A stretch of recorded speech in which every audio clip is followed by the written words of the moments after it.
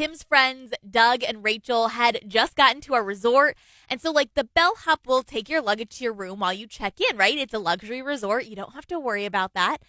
But their luggage never arrived at the room.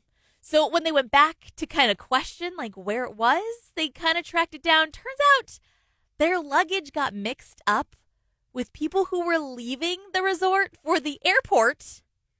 So I have many questions there. Okay, so then you expect it's probably going to come back on the transport, right? Like, nobody claimed this luggage. No.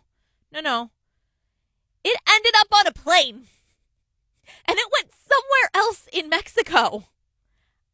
I've so many questions. Who claimed that luggage in order for it to end up on a plane? Like, and I'm very concerned about security. There's just so many questions. Like, they didn't have their stuff the entire trip. Now, the resort did actually end up giving them money so they could go buy clothes at the gift shop that's, like, hugely overpriced. So they got, like, new clothes and swimsuits and stuff out of it.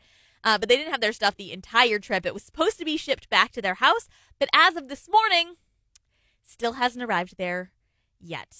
Then we learned that bellhop, it was like his third day on the job, and he did not show up for work after that.